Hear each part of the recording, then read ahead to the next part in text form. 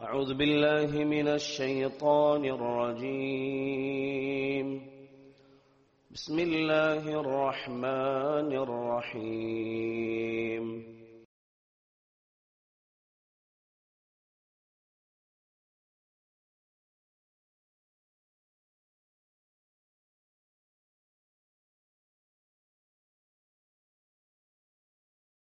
السلام عليكم ورحمة الله وبركاته.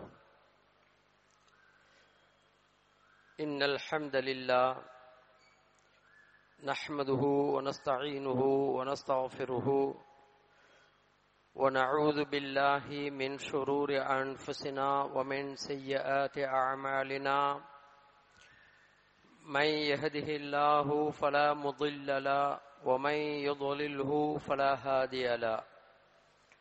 وأشهد أن لا إله إلا الله وحده لا شريك له وأشهد أن محمدا عبده ورسوله. أما بعد فقد قال الله تعالى في القرآن العظيم: أعوذ بالله من الشيطان الرجيم. يا أيها الذين آمنوا اتقوا الله حق تقاته ولا تموتن إلا وأنتم مسلمون. وقال نبينا صلى الله عليه وسلم: إن أصدق الحديث كتاب الله وخير الهدي هدي محمد صلى الله عليه وسلم وشر الأمور محدثاتها كل محدثة بدعة وكل بدعة ضلالة وكل ضلالة في النار. قال الله عز وجل: تلك الدار الآخرة نجعلها للذين لا يريدون علوا في الأرض ولا فسادا. எல்லாம் வல்ல அல்லாஹ்வின் நல்லடியார்களே, கண்ணியத்திற்குரிய பெரியோர்களே, சகோதரர்களே, தாய்மார்களே, அல்லாஹ் ஜல்லஷானுஹு தஆலா அவனின் பெருங்கருணையினால் நாம் புனிதமிகு ரமலான் மாதத்தில் நிறைய நன்மைகளை அதிகமாக புரிய வேண்டும் என்பதற்காக இறை இல்லத்திலே அமர்ந்து கொண்டு குர்ஆன் ஹதீஸ் ஒளியில சில செய்திகளை நாம் தெரிந்து அல்லாஹ் ஏவியதை செய்வதற்கும் அல்லாஹ் விலக்கியதை அதனை விட்டு நீங்கி விலகி இருப்பதற்கும் அல்லாஹ் உங்களுக்கும் எனக்கும் தௌஃபீக் செய்வானாக என்ற பிரார்த்தனையோடு, அல்லாஹ்வின் நல்லடியார்களே, நேற்றைய தினம் நபிகள் நாயகம் ஸல்லல்லாஹு அலைஹி வஸல்லம் அவர்கள் பரிபூர்ணமாக ஆக்குவதற்கு நான் அனுப்பப்பட்டேன் என்று எதை கூறினார்களோ அந்த நற்குணங்கள் அதிலே சிரசாக இருக்கக்கூடிய ஒரு ஹுலுக், நல்ல பண்பை நாம் எடுத்து வைத்திருந்தோம். அதே போன்று இன்றைய தினம் நபிகள் ஸல்லல்லாஹு அலைஹி வஸல்லம் அவர்கள் எது நம்மிடத்தில் இருக்கக்கூடாது என்று தடுத்தார்களோ, விளக்கினார்களோ, அதனை பற்றி, அந்த பண்பை பற்றி இன்ஷா அல்லாஹ் நாம் இந்த குறுகிய நேரத்திலே பார்ப்போம். எவ்வாறு நற்குணத்திற்கு சிரசாக இருக்கக்கூடிய ஒன்றை போன்று தீமையான செயல்களுக்கு ஆணிவேராக இருக்கக்கூடிய ஒரு தீமை, ஒரு கெட்ட பண்பு, அது என்னவென்றால் அதனை அல்லாஹுவும் அல்லாஹுடைய ரசூல் ஸல்லல்லாஹு அலைஹி வஸல்லம் அவர்களும் கடுமையாக கண்டித்திருக்கின்றார்கள். எந்த அளவிற்கு என்றால், இந்த தீய செயல் அல்லது இந்த தீய குணம் யாரிடத்தில் இருக்கிறதோ அவர்கள் சொர்க்கத்திலேயே நுழைய முடியாது என்று நபிகள் நாயகம் ஸல்லல்லாஹு அலைஹி வஸல்லம் அவர்கள் கூறுகிறார்கள். அல்லாஹ் ஜல்லஷானுஹு தஆலா சூரத்துல் கஸஸ் 28வது அத்தியாயத்தில் 83வது வசனத்துல நாம் ஆரம்பத்தில் கூறிய அந்த வசனம், தில்கத்தாருல் ஆஹிரா, மறுமையினுடைய அந்த வீடு, அந்த சுவர்க்க வீடு, அது யாருக்கு என்றால், தில்கத்தாருல் ஆஹிரத்து நஜஅலுஹா லில்லதீன லா யுரீதூன உலுவன் ஃபில் அர்தி வலா ஃபஸாதா.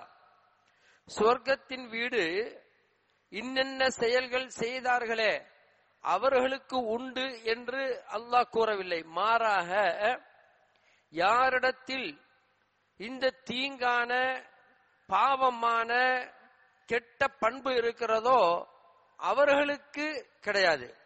அந்த கெட்ட பண்புகளை யார் செய்யவில்லையோ அந்த மக்களுக்குத்தான் சொர்க்கத்தின் வீடு இருக்கிறது என அல்லாஹ் ஜல்லஷானஹு தஆலா சொல்கின்றான். நஜஅலுஹா லில்லதீன லா யுரீதூன உலுவன் ஃபில் அர்த். இந்த பூமியில யார் தன்னை உயர்ந்தவன், உயர்த்தியானவன், நான் தான் என்று அனானியத்தோடு இருக்கின்றானே, பெருமை அடித்துக் கொண்டிருக்கின்றானே, அவர்களுக்கு இந்த சொர்க்கத்தின் வீடு கிடையவே கிடையாது என அல்லாஹ் ஜல்லஷானஹு தஆலா சொல்லி காட்டுகின்றான். அப்ப அத்தகைய தீம பண்பு என்ன என்றால் பெருமை. அந்த பெருமை இருக்கிறதே யாரிடத்தில் குடிகொண்டிருக்கிறதோ அவர்கள் சொர்க்கத்தில் நுழைய முடியாது, அவர்களுக்காக சொர்க்கம் தயார்படுத்தப்படவில்லை என்று அல்லாஹ் சொல்கின்றான். இதே போன்று நபிகள் நாயகம் ஸல்லல்லாஹு அலைஹி வஸல்லம் அவர்களும் சொல்கின்றார்கள், லா யத்ஹுலுல் ஜன்னத, சொர்க்கத்தில் நுழைய மாட்டான், மன் கான ஃபீ கல்பிஹி மிஸ்காலு தர்ரத்தின் மின் கிபர், யாருடைய உள்ளத்திலே அணுவளவு, அதாவது அளவு என்று சொல்லக்கூடிய அந்த விஷயத்துல கடுகளவு என்றோ அணுவளவு என்றோ அதனையும் சுக்கு நூறாக்கி வரக்கூடிய ஒரு இம்மி அளவு கிபர் என்கின்ற அந்த பெருமை யாருடைய உள்ளத்திலே இருக்கிறதோ அவர்கள் சொர்க்கத்தில் நுழைய முடியாது என ரப்புல் ஆலமீன் அல்லாஹ் ஜல்லஷானுஹு தஆலா அவனும் கூறுகின்றான். நபிகள் ஸல்லல்லாஹு அலைஹி வஸல்லம் அவர்களும் இதனை எச்சரித்து நமக்கு கூறுகின்றார்கள். இதனைத்தான் லுக்மான் அவர் தன்னுடைய மகனுக்கு கூறுகின்றார்கள், வலா துஸஇர் ஹத்தக லின்னாஸ் வலா தம்ஷி ஃபில் அர்தி மரஹா. தன்னுடைய மகனுக்கு அருமையான உபதேசம். அந்த உபதேசங்களிலேயே சிறந்த உபதேசம் லா துஷ்ரிக் பில்லாஹ் இன்ன ஷிர்க லظுல்முன் அதீம். அல்லாஹ்விற்கு இணை வைக்காதே, மகனுக்கு சொல்கின்றார்கள். அல்லாஹ்வுக்கு இணை வைப்பது தான் பெரும் பாவம் என்ற அந்த வரிசையில தன்னுடைய மகனுக்கு சொல்கின்றார்கள், வலா துஸஇர் ஹத்தக லின்னாஸ், மனிதர்களுக்கு மத்தியிலே, உங்களுக்கு மத்தியில் இருக்கக்கூடிய ஆட்களுக்கு மத்தியில உன்னுடைய கன்னத்தை திருப்பி விடாதே. ஒருவர் பேசுகிறார் என்றால் அவருடைய முகம் கொடுத்து பேசு, முகத்தை புறக்கணித்து பேசிவிடாதே, கன்னத்தை திருப்பி விடாதே என்றால் அவரை புறக்கணித்து நீ யாரையும் செய்து விடாதே. இன்னும் வலா தம்ஷி ஃபில் அர்தி மரஹா, பூமியிலே பெருமையாக நீ நடக்காதே என்று லுக்மான் அவர்கள் தன்னுடைய மகனுக்கு அவர் கூறுவதை நாம் பார்க்கின்றோம். அல்லாஹ்வின் நல்லடியார்களே, இந்த இடத்துல ரசூலுல்லாஹி ஸல்லல்லாஹு அலைஹி வஸல்லம் அவர்கள் சொல்கின்றார்கள், யாருக்கு பெருமை இருக்கிறதோ அவர் சொர்க்கத்திற்கு நுழைய முடியாது அப்படின்னு. அப்போ அங்கு இருந்த சஹாபாக்களில் ஒரு சிலர் ரசூலுல்லாஹி ஸல்லல்லாஹு அலைஹி வஸல்லம் அவர்கிட்ட கேட்கிறாங்க, யா ரசூலல்லாஹ், நான் ஒரு அழகிய எனக்கு விருப்பமான புதிய ஆடைகளை அணிகின்றேன், அதே போன்று காலணிகள், செருப்பு, இது போன்று நல்ல உயர்வான செருப்பை அணிகின்றேன். இப்படி தூய்மையான இதை செய்கின்ற போது எனக்கு பெருமை இருக்கிறதா என்று கேட்கின்றார்கள். அதற்கு ரசூலுல்லாஹி ஸல்லல்லாஹு அலைஹி வஸல்லம் சொல்கின்றார்கள், இல்ல, அது ஜமீல், அழகானது, அழகை அல்லாஹ் விரும்புகின்றான், அல்லாஹ் அழகானவன் என்று ரசூலுல்லாஹி ஸல்லல்லாஹு அலைஹி வஸல்லம் அவர்கள் நாம் புதிய ஆடைகளையோ புதிய உடைகளையோ அல்லது புதிய எந்த ஒரு விஷயங்களையோ பொருட்களையோ வாங்குவது பெருமை அல்ல. பெருமை என்பது எங்கு இருக்கிறது என்றால் அவனை அறியாமலேயே அவனுடைய உள்ளத்தில் இருக்கிறது. இதுதான் பெருமை என்பதனை ஸல்லல்லாஹு அலைஹி வஸல்லம் அவர்கள் உன்னுடைய நீ உபயோகப்படுத்தக்கூடிய பொருட்களில் அல்ல, மாறாக பெருமை என்பது பத்ருல் ஹக் வ கம்துன் நாஸ், ரெண்டு விஷயம். பெருமை அப்படின்னு சொன்னா நம்ம எதை பெருமைங்கிறோம்? ட்ரெஸ்ஸ போட்டுட்டு என்னுடைய ஆடை, பொதுவா பெண்களை சொல்லுவாங்க இல்லையா, அவங்க ஒரு விசேஷத்துக்கு போறதா இருந்தா இருக்கிற அழகான ட்ரெஸ்ஸ போடுவாங்க. அதை போட்டுக்கிட்டு நம்ம வெளியில இருந்து பார்க்கும்போது நம்ம சொல்லுவோம், பார் பெருமைக்காக வேண்டி இந்த ட்ரெஸ்ஸ போடுறாங்க, அதே மாதிரி நகை நட்டுகளை போடுறாங்க, இன்னும் பல அழகை ஏற்படுத்துறாங்க அப்படின்னு நம்ம சொல்லுவோம் இல்லையா? இது பெண்களுக்கு மட்டுமில்ல, எல்லோருக்கும் தான். இப்போ இந்த உடைகளிலே அல்லது அணிகலன்களிலே எந்த ஒரு பெருமையும் கிடையாது. பெருமை என்பது தான் உயர்ந்தவன், அடுத்தவள் அல்லது அடுத்தவன் என்னை விட குறைந்தவன் அல்லது தாழ்ந்தவன் என்று எண்ணும் போது தான் அங்கே பெருமை இருக்கிறது. அதைத்தான் ஸல்லல்லாஹு அலைஹி சொன்னாங்க, நீங்கள் உடுக்கின்ற உபயோகப்படுத்துகின்ற பொருட்களில் அல்ல, பத்ருல் ஹக் வ கம்துன் நாஸ், இந்த ரெண்டு விஷயத்தை சொன்னாங்க. பத்ருல் ஹக் அப்படின்னு சொன்னால் சத்தியத்தை, சத்தியமான வார்த்தைகளை, உண்மைகளை அவர்கள் மறுப்பது அல்லது புறக்கணிப்பது. இப்ப அது இந்த மற்ற எந்த ஒன்றுக்குமே இது இடம்பெறாது, டிரஸுக்கோ அல்லது வேறு எந்த ஒன்றுக்குமே இடம்பெறாது. பத்ருல் ஹக், ஏதாவது ஒரு விஷயத்துல நாம் சொல்லும் போது மார்க்க விஷயமாக இருக்கட்டும் அல்லது உலக விஷயங்களாக இருக்கட்டும், கல்வி, இது போன்று எந்த ஒரு துறையாக இருக்கட்டும், அதிலே நாம் ஒருவர் தவறாக நடக்கின்றார் என்றால் அவரிடத்திலே நாம் சத்தியத்தை சொல்கின்றோம். இதுதான் உண்மை, இதுதான் ஹக், இதுதான் குர்ஆன் ஹதீஸ் ஒளியிலே நாம் பார்க்கின்ற படிப்பு, இதுதான் ஞானம் என்று சொல்கின்ற போது அதனை புறக்கணிக்கிறான் பாருங்க, அதனை மறுக்கிறார் பாருங்க. இதுதான் பெருமை என்று நபிகள் ஸல்லல்லாஹு அலைஹி வஸல்லம் அவர்கள் விளக்கம் தருகின்றார்கள். இரண்டாவதாக வ கம்துன் நாஸ், நம்மோடு இருக்கக்கூடிய அந்த மக்களை ஏளனமாக, இழிவாக, அவர்களை கீழாக, தாழ்வாக நாம் பார்ப்பது. நம்மை விட அடுத்தவன் ரொம்ப ரொம்ப தாழ்ந்தவன். இப்போ உலகத்துல அப்படியே ஒரு இனத்தையே என்ன செய்து வச்சிருக்காங்க, தாழ்ந்த இனம் அல்லது வெவ்வேறு பேர் வைத்து அவர்களை கீழாக வைத்திருக்கின்றார்கள் ஒட்டுமொத்தமா. ஆனா இஸ்லாம் என்ன சொல்கிறது, எந்த ஒரு தனி மனிதனையும் உன்னை விட தாழ்ந்தவன் என்று நீ கூறாதே, நீ அவனை விட உயர்ந்தவன் அல்ல.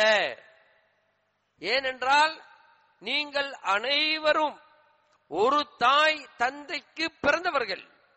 ஆதம் ஹவ்வா என்கின்ற அந்த தாய் தந்தைக்கு பிறந்த நீங்கள் எந்த விதத்திலேயும் உங்களிடத்தில் ஏற்றத்தாழ்வு இல்லை, எந்த பெருமையும் கிடையாது என்று அல்லாஹ் ஜல்லஷானுஹு தஆலா சொல்லி காட்டுகின்றான்.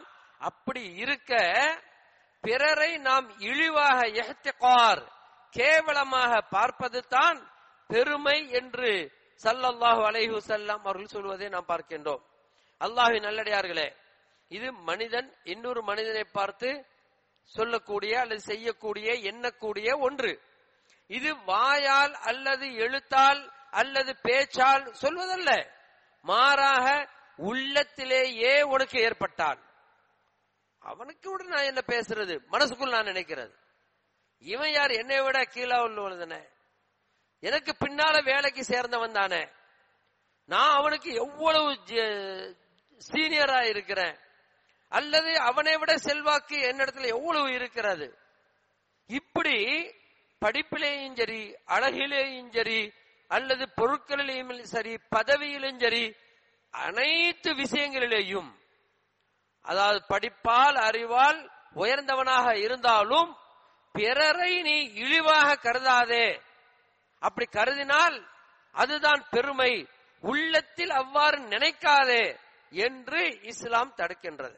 அல்லாஹ்வின் நல்லடியார்களே, இந்த விஷயத்துல அல்லாஹ்விடத்திலேயே பெருமையை பார்க்கிறது. அல்லாஹ்விடத்துல எப்படி? அல்லாஹ் ஜல்லஷானுஹு தஆலா தான் படைத்த இந்த மனிதர்கள் அவர்களை சீர்திருத்துவதற்காக வேண்டி நபிமார்களை அனுப்பி வைத்திருக்கின்றான். அந்த நபிமார்களை அனுப்பி வைத்து அனைவரும் என்னை மட்டும்தான் வணங்க வேண்டும் என்கின்ற ஒற்றை கோரிக்கை, அது ஒன்றுதான் அல்லாஹ் நம்மிடத்திலிருந்து அவன் எதிர்பார்ப்பது. இல்லையா? எதிர்பார்ப்பது என்றால் நீ தொழவில்லை என்றால் அல்லாஹ்வுக்கு ஏதோ ஒரு பண்பு குறைந்து விடுமா என்பது அல்ல. உன்னை படைத்ததனுடைய நோக்கமே நீ என்னை ஏகத்துவப்படுத்த வேண்டும், இதுதான். இப்படி இருக்கிற போது அந்த நபிமார்களை அனுப்பிய அந்த தருணத்தில் சில கூட்டத்தார்கள் நபிமார்களை எதிர்க்க ஆரம்பித்தார்கள்.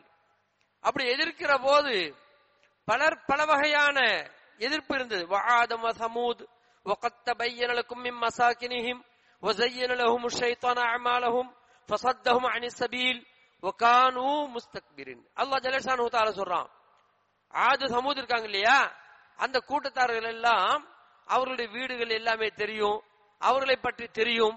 ஆது சமூத் இஸ்லாத்தை எதிர்த்தவர்கள், ஹூத் நபியும் சாலிஹ் நபியும் எதிர்த்தவர்கள். அவர்கள் எல்லாம் எதை கொண்டு எதிர்க்கிறார்கள் என்றால் முஸ்தக்பிரீன், பெருமை அடித்தவர்களாக. நபிமார்கள், இந்த நபிமார்களை விட நாங்கள் தான் சிறந்தவர்கள். நூஹ் அலைஹிஸ்ஸலாத்து வஸ்ஸலாம், நூஹ் நபி, அவர்களை பார்த்து என்ன சொன்னார்கள்? அவர்கள் மிக இழிவானவர், எங்களை விட மிக தாழ்வானவர். அவர் யார்? ஒரு தச்சர், நஜ்ஜார், கார்பெண்டர் என்றெல்லாம் கூறிக்கொண்டு, நேற்று வரை கார்பெண்டர் நஜ்ஜாராக இருந்தாய், இப்பொழுது இறைவனுடைய தூதர் என்று கூறுகிறாயா என்று இழிவாக கருதினார்கள். இப்படி நபிமார்களை இழிவாக கருதுவதும், அவர்களை மக்களுக்கு மத்தியிலே கேவலப்படுத்துவதும், இப்படி செய்வது தான் அந்த கூட்டத்தார்களை அல்லாஹ் ஜல்லஷானுஹு தஆலா அழித்தான் என்பதை நான் பார்க்கிறோம். இந்த பெருமையினால் அவர்கள் அழிக்கப்பட்டார்கள்.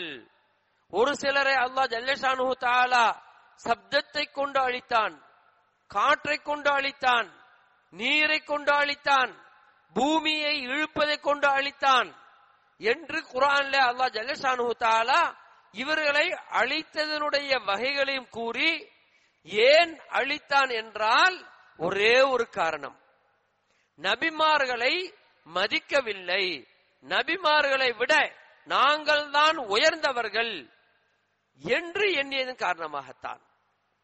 அடுத்து அல்லாஹுவை விட நான் உயர்ந்தவன் என்று கூறிய ஃபிர்அவுன், அன ரப்புக்குமுல் அஅலா, நான் தான் உங்களுடைய ரப். எந்த கடவுளாக இருந்தாலும் சரி, அந்த கடவுள்களை விட நீ அல்லாஹ் என்று சொல்கின்றாயா, அந்த அல்லாஹ்வை விட நான் தான் சிறந்தவன், உயர்ந்தவன் என்று மனிதன் மனிதனை விட உயர்வு தாழ்வு பார்ப்பதை காண இந்த ஃபிர்அவுன் அல்லாஹ்வுடையவே நான் உயர்ந்தவன் என்று கூறினானா இல்லையா? இதுதான் பெருமை. இந்த பெருமையின் காரணமாக அவன் அழிக்கப்பட்டான் என்கின்ற இந்த செய்தியை பார்க்கிறோம். அப்போ மனிதன் மனிதனை விட அவன் பெருமை அடிக்கின்றான், மனிதன் நபிமார்களை விட சிறந்தவன் என்று கூறி பெருமை அடிக்கின்றான், மனிதன் இறைவனை விட நான் உயர்ந்தவன் என்று கூறி பெருமை அடிக்கின்றான். இந்த பெருமையின் காரணமாக அவர்கள் அனைவர்களும் அழிக்கப்படுகின்றார்கள். அந்த பெருமை நம்மிடத்தில் இருக்கிறதா? நம்ம எந்த நபியை நம்ம மறுத்தோம்? எந்த நபியை நம்ம தாழ்வாக பார்த்தோம்? இல்லையே. எல்லா நபிமார்களையும் ஈமான் கொள்வது தானே முஸ்லிமான முஃமினான நம் அனைவர்கள் மீதும் கடமை. குல்லுன் ஆமன பில்லாஹி வ மலாயிகத்திஹி வ குதுபிஹி வ ருசுலிஹி. இதுதானே அல்லாஹ் சொல்றான் ஆமனர் ரசூல் என்கின்ற இந்த வசனத்துல. எல்லா ரசூல்மார்களையும் நம்ம என்ன செய்யறோம்? ஈமான் கொள்கிறோம். அவர்களுக்கு மத்தியில எந்த ஒரு பிரிவையும் ஏற்படுத்துறதில்ல. நபிமார்களை ஈமான் கொள்வதோடு நபிமார்களிலேயும் ஏற்றத்தாழ்வு நம்ம பண்ணுவதில்லை. ரசூல் ஸல்லல்லாஹு அலைஹி வஸல்லம் அவர்களே சொல்வார்கள், நான் யூனுஸ் இப்னு மத்தா, அந்த யூனுஸ் நபியை விட நான் சிறந்தவன் இல்லை என்றுதான் சொல்வார்கள். ரசூலுல்லாஹி ஸல்லல்லாஹு அலைஹி வஸல்லம் கைருல் பஷர், மனிதர்களே சிறந்தவர் இல்லையா? அப்போ இந்த நபிமார்கள் அனைவர்களையும் நாம் ஈமான் கொண்டிருக்கின்றோம். எல்லோரையும் நம்முடைய தலைக்கு மேல வைத்து புகழ்கிறோம். அப்ப நம்மிடத்தில் என்ன பெருமை? அப்ப பெருமையை பற்றி ஏன் ரசூல் ஸல்லல்லாஹு அலைஹி வஸல்லம் சொல்லி காட்டுகின்றார்கள் என்றால், நம்மிடத்தில் இருப்பதெல்லாம் அந்த மறைவான ஒரு பெருமை. சிலர் கல்வியின் வாயிலாக படிப்பு, அறிவு, நிறைய பட்டங்களை வாங்கியிருப்பாங்க. அவங்க படிப்பு இருக்குது. அந்த படிப்பு இருக்கின்ற காரணத்தினால படிப்பினால் சிறந்தவனாக இருக்கலாம். ஆனால் அதை வைத்துக் கொண்டு மற்றவர்களை இழிவாக கேவலமாக கருதிடக்கூடாது. இப்ப அதனாலதான் நிறைய விஷயங்கள்ல நம்ம என்ன செய்யறோம், பாக்குறோம். கல்வி அப்படின்னு சொன்னா பட்டம் வாங்கக்கூடிய படிப்பு மட்டுமல்ல, அறிவையும் சொல்லுவாங்க. நான் ஒரு இடத்துல தலைவரா இருக்கிறேன் அப்படின்னு சொன்னால், அல்லது ஒருவருக்கு அல்லது ஒரு குடும்பத்திற்கு அல்லது ஒரு சமூகத்திற்கு ஒரு அமைப்பிற்கு இருக்கின்றார் என்றால் அதுல என்ன செய்ய நினைப்பாங்க, அவர்லாம் பெரிய அறிவாளிப்பா அப்படின்னு நினைப்பார். நம்ம நினைக்கிறோம், அது தவறில்லை. ஒருவரை உயர்வாக நினைப்பது தவறல்ல. ஆனால் அந்த உயர்வான அந்த மனிதன் இவரை தாழ்வாக கருதிடக்கூடாது. இதனை ரசூலுல்லாஹி ஸல்லல்லாஹு அலைஹி வஸல்லம் அவர்கள் ஒருபோதும் நினைத்து பார்க்க மாட்டார்கள். இதற்கு ஒரு சம்பவம், நபி அவர்கள் மக்கா வெற்றி கிடைத்து விட்டது. சுப்ஹானல்லாஹ், அது போன்ற குணங்கள்லாம் நமக்கு எப்போ வருமோ தெரியாது. மக்கா வெற்றி கிடைத்து விட்டது. ஒவ்வொருவரும் அஞ்சி ஒடுங்கி போய் இருக்கிறாங்க. யாரு? ரசூலுல்லாஹ்வை எதிர்த்தார்கள் இல்லையா? எதிர்ப்புண்ட சாதாரண எதிர்ப்பல்ல. சஹாபா பெருமக்கள் எல்லாம் கொடுமையாக சித்திரவதை செய்தார்கள். இவர்கள் சிலர் ஓடிட்டாங்க. சிலர் அபு சுஃபியான் வீட்டில் இருந்தா அவங்களுக்கு பாதுகாப்பு என்றார்கள் ரசூல் ஸல்லல்லாஹு அலைஹி வஸல்லம். இந்த மாதிரி ஒரு சூழ்நிலையில ஒருவர் வரார்,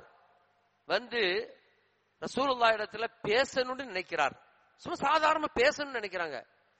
பேசும்போது, ஏன் இப்போ ஒரு போர்படை தளபதி, ஒன்றினுடைய ஒரு ஆட்சி அதிகாரம் மிக்கவர், பதவி மிக்கவர், ஆதிக்கம் மிக்கவர் இல்லையா? நபி அவர்கள் ஆட்சியை பிடிச்சிட்டாங்க இல்லையா? இப்போ என்ன செய்யறாங்கன்னா, அந்த மனிதர் பேசும்போது கை கால்லாம் நடுங்குது. ஒரு தலைவனுக்கு கீழே இருக்கும்போது இப்ப தடாலடியா என்ன செய்யறான், கால விழுந்தாரானா இல்லையா? இத அவனும் ஏத்துக்காரன், இவனும் செய்யறான். அப்ப உயிரோடு இருக்கிற வரைக்கும் செய்தான். செத்த பிறகு எந்த ஒரு நினைப்பு கூட இல்லை. யாருக்கு கூல் வணக்கம் சொல்லுவாங்க, அந்த மாதிரிலாம் செய்தவங்க எல்லாம் இப்ப இறந்த பிறகு அப்படிலாம் ஒண்ணு செய்யறது இல்லை. அவனுக்கு தெரியுது இவன் மனுஷன் தான் தெரியுது. ஆனால் நபி ஸல்லல்லாஹு அலைஹி வஸல்லம் அவரிடத்துல ஒரு போர்படை தளபதியா இருக்கிற அவரிடத்தில் அஞ்சி நடுங்கி பேசுகிறார். பேசும்போது ரசூல் ஸல்லல்லாஹு அலைஹி சொல்றாங்க, யா அஹி, நீ பயப்படாத, அஞ்சாத, நீ யார் இடத்துல பேசுற? அப்ப எப்படி பயம் பாருங்க. உயிருக்கு பயம் வேற, இது பதவி, அந்தஸ்து, அதிகாரம், ஆதிக்கம் எல்லாமே இருக்குது. அப்போ ரசூல் ஸல்லல்லாஹு சொல்றாங்க, நீ அஞ்சி ஒடுங்காத, நடுங்காத, நீ பயப்படுவதெல்லாம் அல்லாஹ் ஒருவனுக்குத்தான் அஞ்ச வேண்டும், எனக்கல்ல. நீ பேசுப்பா, பேசு என்று நபி ஸல்லல்லாஹு அலைஹி வஸல்லம் அவர்கள் எவ்வளவு தகுதி இருக்கிறது, அத்தனை தகுதியையும் சாதாரணமாக சொல்லுகின்ற போது நான் குறைஷி இனத்து பெண்மணியுடைய ஒரு பழைய ரொட்டியை சாப்பிடக்கூடியவன். சுப்ஹானல்லாஹ் சொல்றாங்க ரசூல் ஸல்லல்லாஹு அலைஹி வஸல்லம். எனக்கு எதுக்கு நீ பயப்படணும்? நீயாவது நல்ல உணவை சாப்பிடுவாய், எனக்கு உணவு கூட பழைய உணவு தான் என்று ரசூலுல்லாஹி ஸல்லல்லாஹு அலைஹி வஸல்லம் அவர்கள் சொன்னார்கள் என்றால் அந்த பெருமை எங்கெங்க இருக்குது? பெருமை என்பது யாருக்கு இருக்க வேண்டும்? அவர்களே பெருமை அற்று இருக்கின்றார்கள். பெருமையினுடைய சாயலே இருக்கக்கூடாது என்று தன்னுடைய வாழ்க்கையை அமைத்துக் கொண்டார்கள். ரசூல் ஸல்லல்லாஹு அலைஹி வஸல்லம் அவருடைய வாழ்க்கையை சொல்லுகிற போது பலவாறு சொல்லுவாங்க. சிறுவர்களை பார்த்தால் சலாம் சொல்வார்கள்.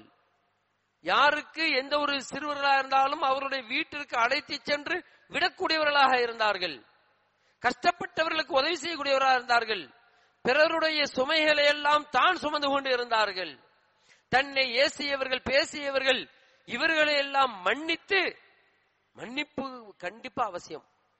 மன்னிப்பு ஒருவருக்கு இருந்தால்தான் பெருமை என்கின்ற அந்த தீய குணம் அவனை விட்டு ஒழியும். நான் மன்னிக்க மாட்டேன் என்று நினைத்தாலே அந்த பெருமை அவனிடத்தில் குடிகொண்டு இருக்கிறது அர்த்தம். கோபம் கொப்பளிக்க பேசுவது இருக்கிறது, அதுவும் ஒரு வகையில பெருமைதான். என்னை விட அவன் சிறந்தவனா என்ற ஒரு நிலைதான் கோபத்திற்கு உண்டான உணர்ச்சியை தூண்டுகிறது. அப்ப அங்கேயும் பெருமை இருக்கிறது.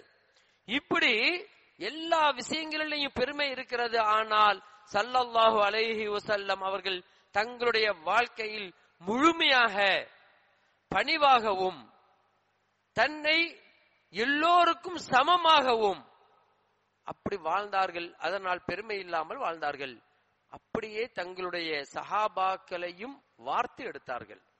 சஹாபாக்கள், ரசூலுல்லாஹ்வோடு வாழ்ந்த அந்த சஹாபாக்கள், அபூபக்கர் சித்திக் ரலியல்லாஹு தஆலா அன்ஹு, அவர்கள் ரசூலுல்லாஹ்வுக்கு பிறகு ஹலீஃபாவாக அமீருல் முஃமினீன் என்கின்ற அந்த பதவி அவர்களுக்கு வருகிறது.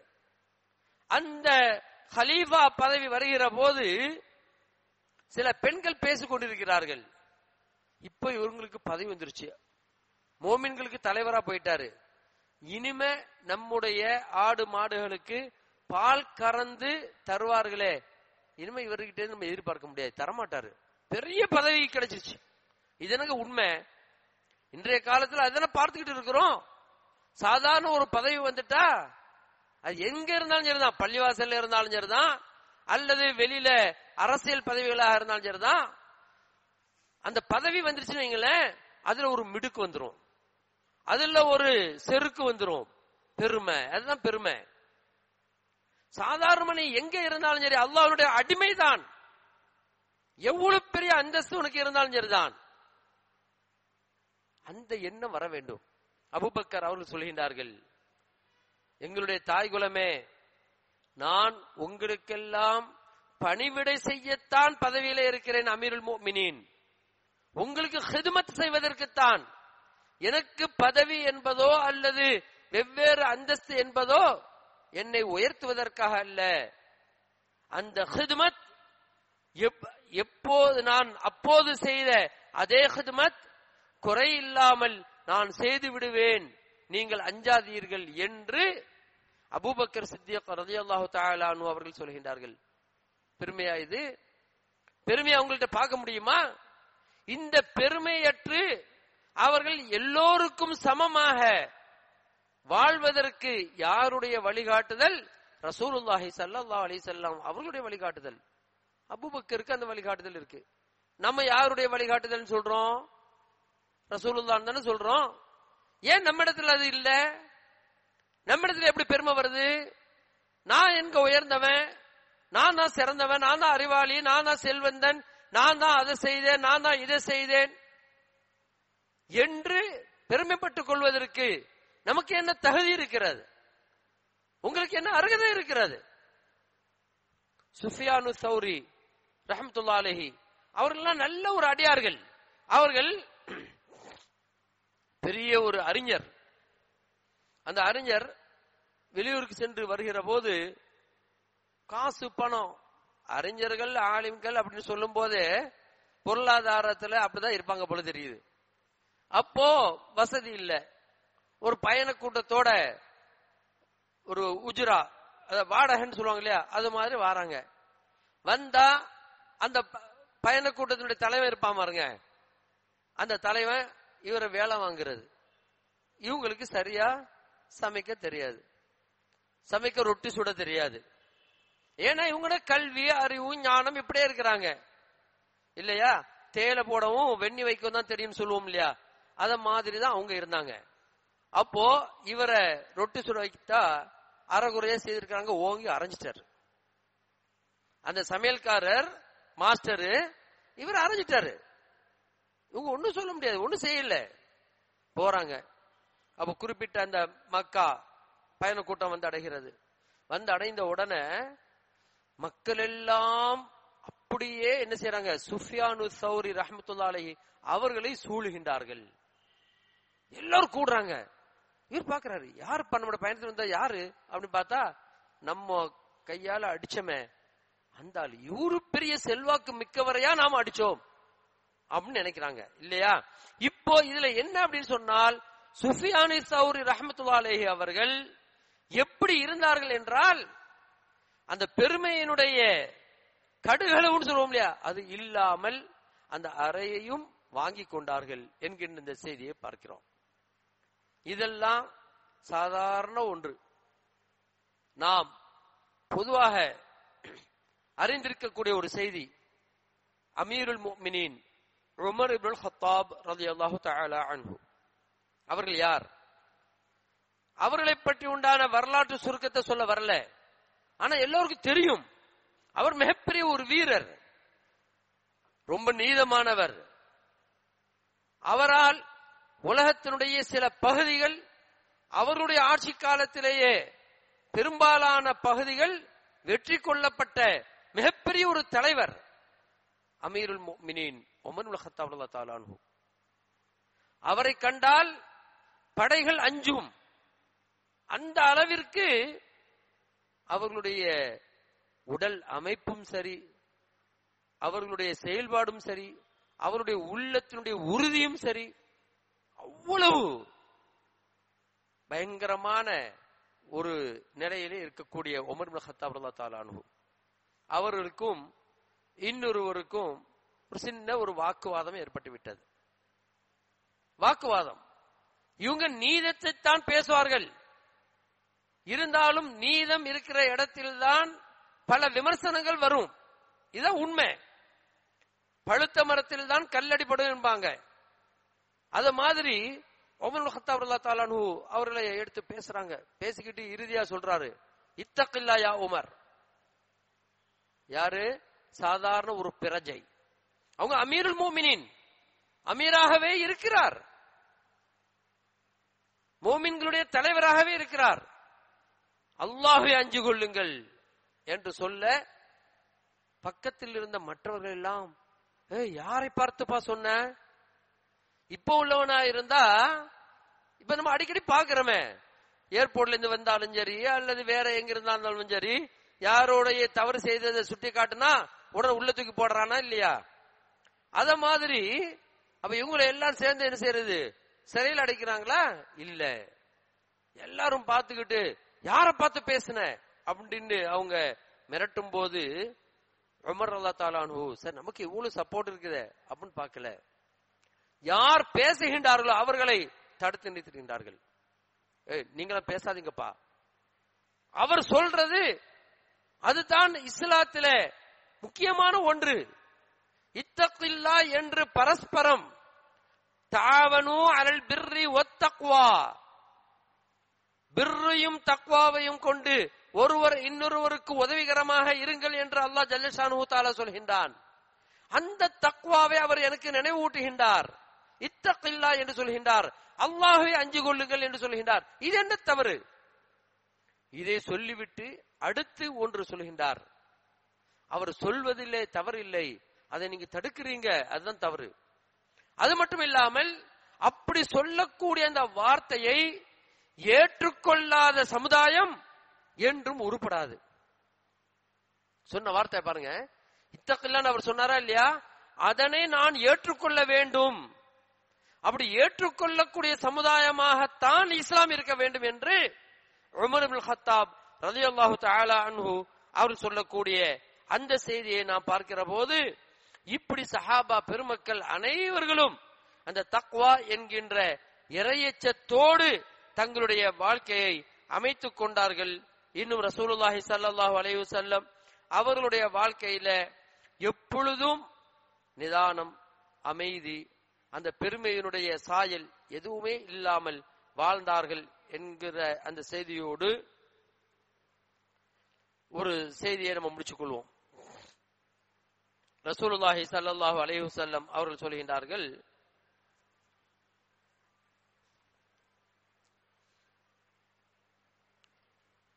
அல்லாஹ் ஜல்ல ஷானுஹு தஆலா சொல்லக்கூடிய ஒன்று, பெருமை அது யாருடைய குணம் எல்லோருக்கும் தெரியும்.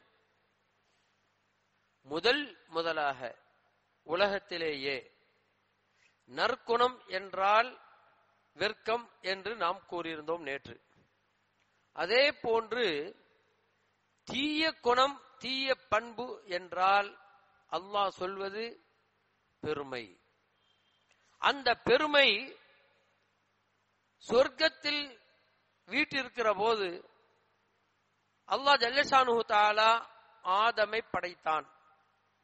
ஆதமை படைத்து அங்கே இருந்த இப்லீஸ் உட்பட மலக்குகளை சஜதா செய்யுமாறு ஏவினான். அப்ப எல்லா மலக்குகளும் சஜதா செய்தார்கள், இல்லா இப்லீஸ், இப்லீஸை தவிர. அப்போ அல்லாஹ் கேட்கிறான், யா இப்லீஸ் قال ما منعك الا تسجد اذا امرتك, நான் ஏவிய அந்த சஜதாவை உன்னை தடுத்தது எது என்று கேட்க அவன் என்ன சொல்றான், قال انا خير منه خلقتني من نار وخلقته من طين என்று அந்த இப்லீஸ் சொல்றான். நான் இந்த ஆதமை விட சிறந்தவனாக இருக்கிறேன். ஏனென்றால் என்னை நீ நெருப்பால் படைத்தாய், ஆதமையோ களிமண்ணால் படைத்தாய். இந்த இரண்டிலே உயர்ந்தது எது என்றால் நெருப்புத்தானே. நெருப்புத்தானே உயரும், மண் என்பது கீழே விழக்கூடியதானே. இப்படி உயரக்கூடிய ஒன்று எப்படி இறைவா தாழ்ந்த ஒன்றுக்கு சஜதா செய்ய முடியும் என்று பெருமை அடித்தான் என அல்லாஹ் ஜல்ல ஷானுஹு தஆலா சொல்லி காட்டுகின்றான். அப்ப அந்த பெருமை என்பது இப்லீஸினுடைய மிகப்பெரிய ஒரு கெட்ட குணம். அந்த பெருமையினால் தான் அவன் அழிந்தான். அந்த பெருமையினால் தான் சொர்க்கத்திலிருந்து தூக்கி வீசப்பட்டது அவனை என்று நாம் பல நபிமொழிகளிலேயும் அதே போன்று திருமறை வசனங்களிலிருந்தையும் பார்க்கிறோம். இந்த பெருமையினால் அழிந்தவர்கள் பலர்.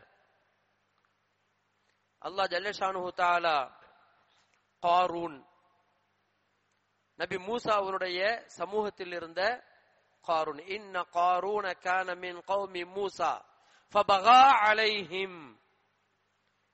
அந்த காரூன் மூசாவுடைய கூட்டத்தால் இருந்தா அவன் அந்த கூட்டத்திலேயே பயங்கரமான பெருமை அடித்துக் கொண்டிருந்தான்.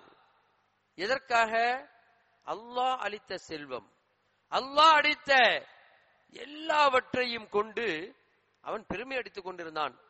அந்த இடத்தில் இருந்த சில மக்கள் கூட காரூனை போன்ற செல்வம் எங்களுக்கும் வேண்டுமே என்று கையை உயர்த்தி இறைவனிடத்திலே பிரார்த்தனை கேட்கிற அளவிற்கு அவனிடத்தில் செல்வம் வந்து, அவனுடைய செல்வத்தை பத்தி சொல்லதா இருந்தா இன்ன காரூனன் என்று ஆரம்பிக்கின்ற அந்த வசனத்திலிருந்து நீங்க பார்த்தா தெரியும்.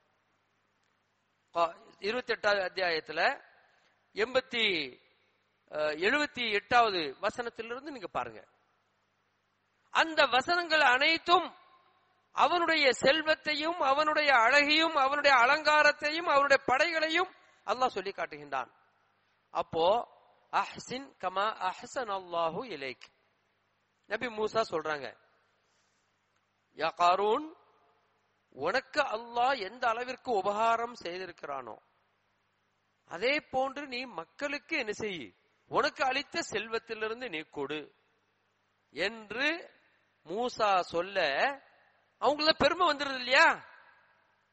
அந்த பெருமையின் காரணமாக அவன் என்ன சொல்றான், இதெல்லாம் அல்லாஹ் ஒண்ணு தரல, என்னுடைய அறிவு, என்னுடைய திறமை, என்னுடைய ஜீன்ஸ், அது இது என்று சொல்லி நான் சம்பாதித்தது என்று கூறினான், பெருமை அடித்தான். கடைசியில் என்ன ஆச்சு?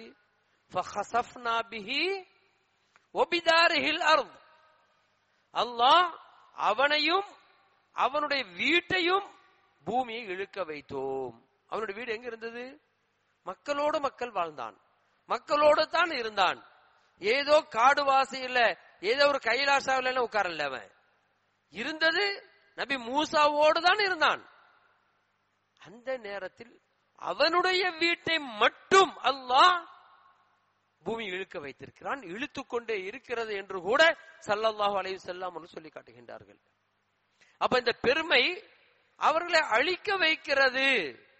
எப்படி இப்லீஸை அழித்ததோ, எப்படி ஃபிரௌனை அழித்ததோ, எப்படி நபிமார்களுடைய எதிரிகளை அழித்ததோ, அதே போன்று பெருமை என்பது யாரையும் அழித்து விடுவதற்கு முன்பு நாம் நம்முடைய உள்ளத்திலே தவாது என்கின்ற பணிவை ஏற்படுத்திக் கொள்ள வேண்டும்.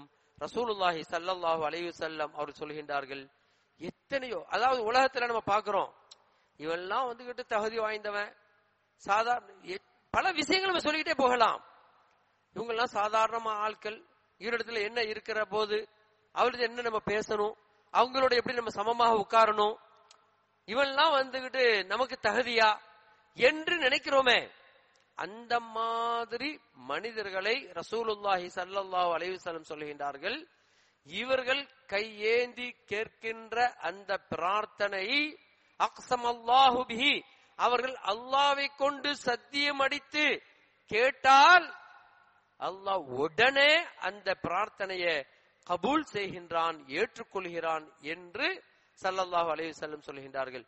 எனவே நம்மிடத்தில் இந்த பெருமை என்பது இல்லாமல் அதனை அழித்து தவாது என்கின்ற பணிவை, அந்த பண்பை நாம் நம்முடைய உள்ளத்திலே ஏற்றுக்கொள்வோம்.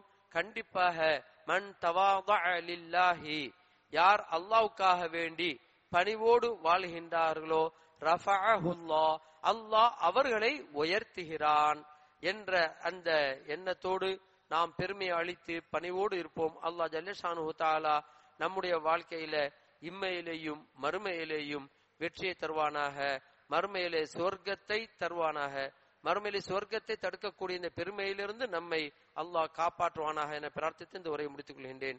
வாஹிரு தஅவானா அல்ஹம்துலில்லாஹி ரப்பில் ஆலமீன். அஸ்ஸலாமு அலைக்கும் வரஹ்மத்துல்லாஹி வபரகாத்துஹு.